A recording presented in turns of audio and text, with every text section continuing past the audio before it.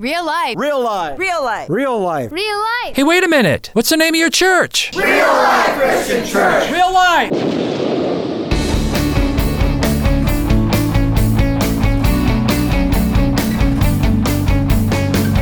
Get real with another edition of Think About It.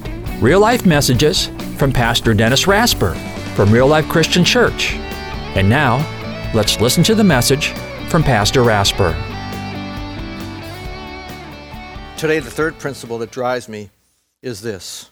Do it, and by it I mean that which you know to be right, whether you feel like doing it or not. And a lot of you know this, I've said this before, if you didn't sleep really well, or even if you did, as it gets brighter in the morning, that bed just feels so good, man, I'll tell you. And you don't feel like getting up. But you see, here's what I know. I know that my mind is freshest in the morning. And I know that I'm going to see things in the Word of God that I won't see other times of the day because my mind is the sharpest. I know that people and thoughts are going to come to my mind, people and things I need to pray for that won't come any other time of the day. And that bed feels so good, but whether you feel like it or not, that's what gets me out of bed, to get my face in that Word of God. Here's something else you don't like to do. You don't feel like doing it. You don't feel like working out. Who feels like working out? Who feels like exercising, doing sit-ups, doing push-ups, doing whatever you do to exercise, doing the weight things, riding the treadmill, going for walks at a good brisk pace? You don't feel like that.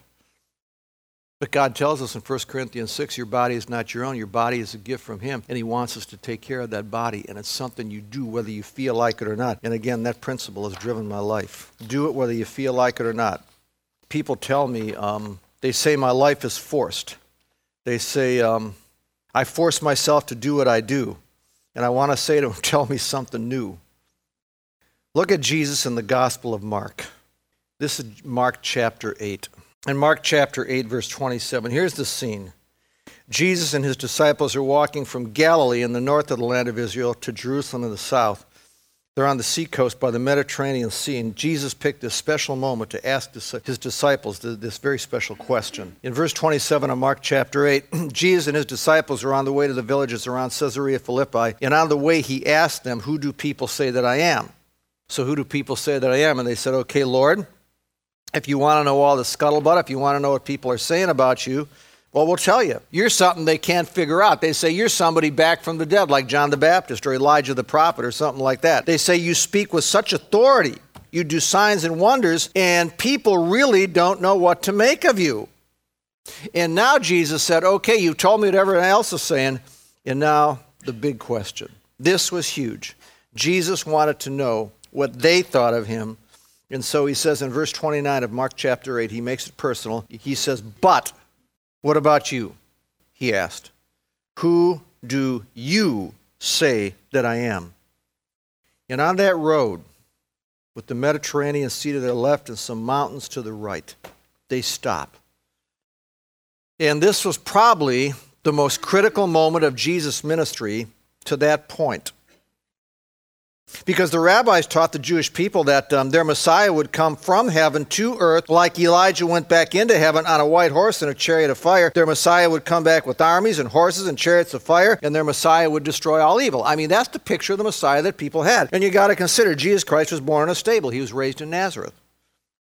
He stayed with his mom and dad most of his life till he was 30 years old. And he just didn't fit the Jewish concept of the Messiah. He didn't fit the picture. And then along comes John the Baptist. And John the Baptist see Jesus coming, and he said, there He is. He said, that's the Lamb of God. That's the Messiah. That's the guy who's going to take away the sins of the world.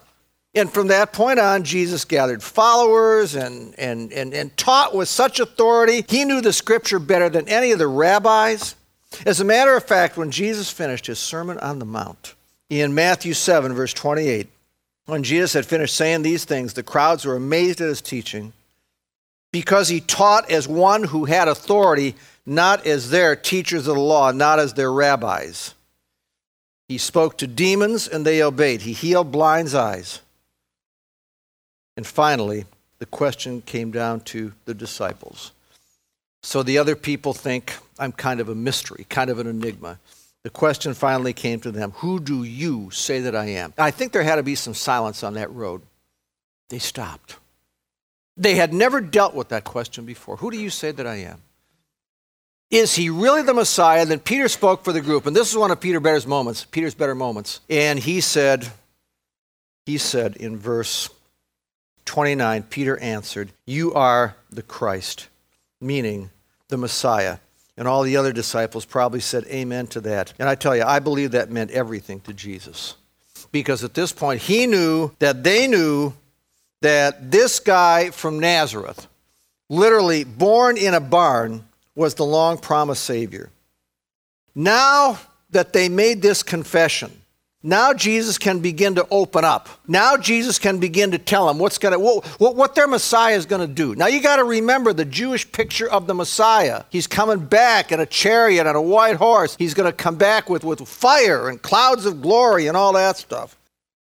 It says in verse 31, Mark chapter 8, he then began to teach them that the Son of Man, their Messiah, must suffer many things and be rejected by the elders, chief priests, and teachers of the law, that he must be killed, and after 3 days rise again. And he spoke plainly about all this.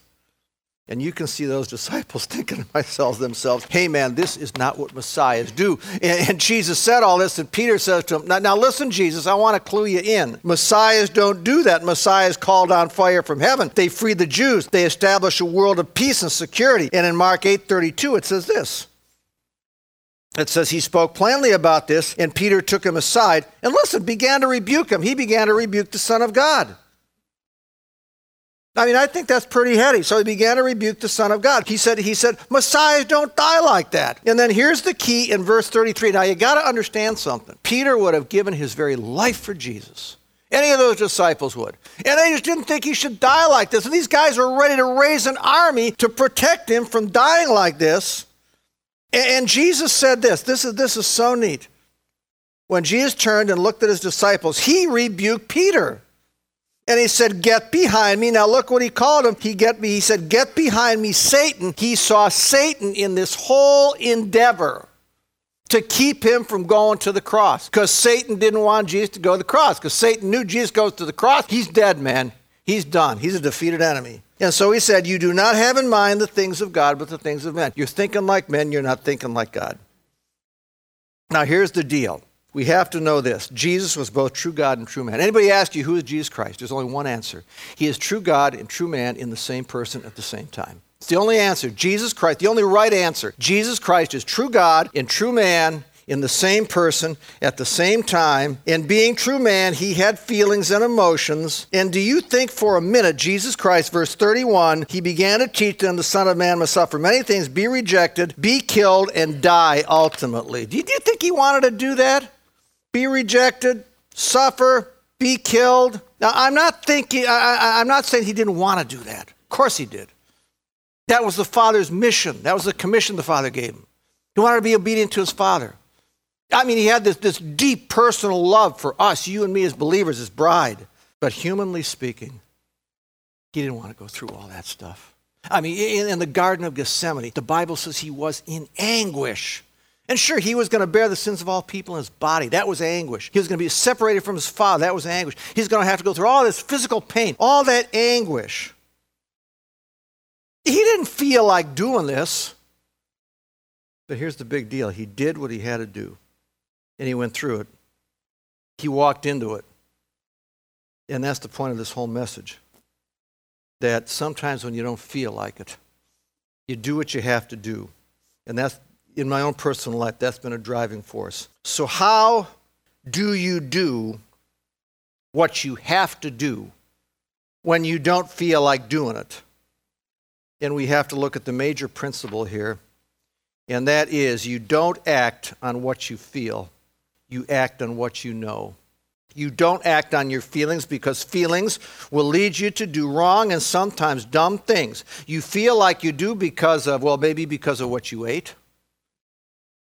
You feel like you do because of things going on in your life. Maybe you tried to really be a friend to people at work and really help those people at work, and they're all being very picky, and you couldn't please anybody, and so you don't feel too good about that. Or maybe your dad's in the hospital, and the doctor says he may die. He could die, and he's only 62 years old. He's too young to die, see? That causes feelings. Humanly speaking, Jesus wasn't particularly fond of all the suffering before the cross and the anguish of the cross itself. But here's what he knew. Here's what he knew. He knew Isaiah chapter 53. Verse 4, surely he took up our infirmities and carried our sorrows, yet we considered him stricken by God, smitten by him and afflicted. But he was pierced for our transgressions, and he was crushed for our iniquities, and the punishment that brought us peace was upon him. And see, he knew that, and he knew that was about him. And he acted not so much on what he felt, not at all on what he felt, but he acted on what he knew. And that's why he was able to see Satan and Peter's attempt to protect him from the cross and all that went with the cross. So he acted not on what he felt, he acted on what he knew, and he did what he had to do, see? You deal, folks, with what you know, not what you feel. People say, I don't feel forgiven. And I can understand that because 1 Corinthians 8:18 says that sexual sin in particular stains your soul so deeply, sometimes you can't wash away that stain. And I have my own pet sins, and I don't let go of them real easy. And folks, I got to tell you, I don't always feel forgiven, but listen to one passage from Psalm 103. In Psalm 103, this is verse 12. It says, as far as the east is from the west, so far has he removed our transgressions from us. Listen to that, as far as the east is from the west, he's removed our transgressions that far. Not as far as the north is from the south, because you can travel north, hit the North Pole, and then start going south. You can travel south, hit the South Pole, and then start going north. But when you go east or west, you just keep going. And that's a special way the Holy Spirit has to tell us, if you've confessed your sins in your heart, if you've asked for the power of God, the Holy Spirit, and have consciously fought that sin, then you deal what you know. You are forgiven as far as the east is from the west. And that simply means, man, there is no limit to it. There is no limit to God's forgiveness. You're forgiven no matter how you feel. See, feelings lie, folks. Don't act on your feelings. Some say I don't feel like God answers my prayers, and I think that's just about every one of us. And I think of Job. In 36 chapters of Job, he cried out. He said, God, where are you? Tell me why all this is happening to me. And God didn't answer him. At least he felt God didn't answer him. Heaven was like brass. And then in verse 38, chapter 38, after 37 chapters, finally in chapter 38, God chides Job. Yeah, he does, but he answers him, and he says, Job, you've been going through this whole deal. Now, I heard every word you said. I've been with you the whole time. I've been moving this whole deal the direction I want it to go. And see, you can walk away from any prayer of faith, and you can know that God has it. He hears it. He's doing something. God not only hears, but he answers every prayer of faith, man. You can go to the bank on that. See, you don't deal with what you feel. Go to this Word of God. Deal with what you know, what the Word of God says. See, people feel that they're in this whole deal alone. Nothing ever works. Well, God's Word teaches this, man. God's Word teaches that whatever he leads you into, he empowers you to accomplish. And just because something isn't going the way you think it should, and just because you don't feel successful, you don't give up. I wanted to throw in the towel a whole bunch of times, and I love this passage, man. I keep coming back to this, 2 Timothy 1:7. This is truth. I feel like things aren't going the way I want them to go. I feel very unsuccessful. In verse 7 of 2 Timothy says, forget. And I feel like, I just want to say, forget it. In verse 7 of 2 Timothy 1 says this, for God did not give us a spirit, look at this, of timidity. But what did he give us? A spirit of power. Man, I hope you take this home. God did not give us a spirit of timidity, but a spirit of power, of love. And that's agape. That's a selfless love. That means you can love difficult people, and a spirit of self-discipline. You know that husbands and wives sometimes irritate each other. Tell me something else I don't know, huh? And I'll tell you, I don't always feel like being nice to my wife. She doesn't feel like being nice to me. But here's what I know. I'm not going to act on like, well, listen, I'm no dummy. I'm not going to act on my feelings. But in 1 Peter chapter, see, that's how I feel. I don't always feel like being nice. But in 1 Peter chapter 3, verse 7, listen to this. Husbands, in the same way, be considerate as you live with your wives. Now, you got to go to the original Greek here. It doesn't say be considerate in the original Greek. It says live with her according to gnosis, which is knowledge or understanding. So let me read it that way. Husbands, in the same way, live with your wives according to understanding, and treat them with respect as the weaker partner and as heirs of the grace of life, so that nothing will hinder your prayers. I'm saying I don't always feel like I want to do what she wants me to do at the moment, but God tells me through Peter I can pray for a good marriage. And if I don't dwell with her according to understanding, which means I seek to understand her so I know how she feels, I know what her needs are, and then meet those needs. If I'm not willing to do that, then forget the prayers for a good marriage. Serious about that, man. If you're not willing to understand her and or him, and you're praying for a great marriage, what good are all the prayers? See, sometimes you don't feel like understanding him or her, but you don't act on what you feel, you act on what you know. Think about people who say, you'll always know where I stand. I'll tell it to you like it is. What you see is what you get. And people boast about that. You'll always know where I stand. I'll always give you a straight shot, man. You'll always know how I feel. I'm not going to be phony about anything, you know. I'm real, and they're almost boasting about it. I want to talk to people like that and say, why are you so proud, even boastful about your sin? That's sinful. Ephesians 4:26 says this, let no corrupt communication proceed out of your mouth, but only that which builds up or edifies and ministers grace. See, you feel like you like to say it. Oh, I'm going to be real. You always know where I stand. But you don't act on your feelings. You act on the truth. You act on Ephesians 4:26. You edify people. You build people up with your words. You minister grace. See, you act on what you know. And that has been a driving principle of my life. You act on what you know, not what you feel. And you do it whether you feel like it or not. And folks, please hear me. Now, this has worked for me, and it works more and more and more and more as I grow in my faith in Jesus Christ. You know, there's an old proverb, you might say, that says, know thyself, know thyself. I know when I'm rushed. I know when I'm irritable. I know when I have kind of a bad attitude. And I need to be around people, and I can't avoid that. I know myself. And there's a principle I've always followed. I act contrary to what I want to do. See, if you know yourself, you know you're in a mood like that, and you know this is what you feel like doing, and you have to go totally the other way. And if there's any Bible passage that supports this, it's in Romans 7:25, where Paul says, the good that I want to do, I don't do, and the evil that I don't want to do, that's what I end up doing. And so I have to know myself. And I know sometimes in my crummy attitude, in my bad mood, consumed with something else and something's getting in my way, I know, man, if I go out among people, I'm going to create a problem. And I have taught myself that what I want to say at a time like that, I just say the exact opposite. And it usually works. I don't want to be there, and I know my feelings, I know myself, and I go anyway. I don't want to act friendly, but I act friendly. I know myself well enough to know I'm in a raunchy mood. My attitude stinks. There's no way I can avoid being with people. And that's where my mind has to rule over my emotions. You act on what you know, not what you feel. Sometimes your mind has to rule over your heart, and you act the direct opposite of what you feel. And so we do it whether we feel like it or not, man. That's been, like I said, that's been a principle of my life. Let's talk about responsibility and commitment for a minute. I look at back to Mark chapter 8. In Mark chapter 8, Jesus and his disciples went on to the villages around Caesarea Philippi, and on the way he asked them, who do people say that I am?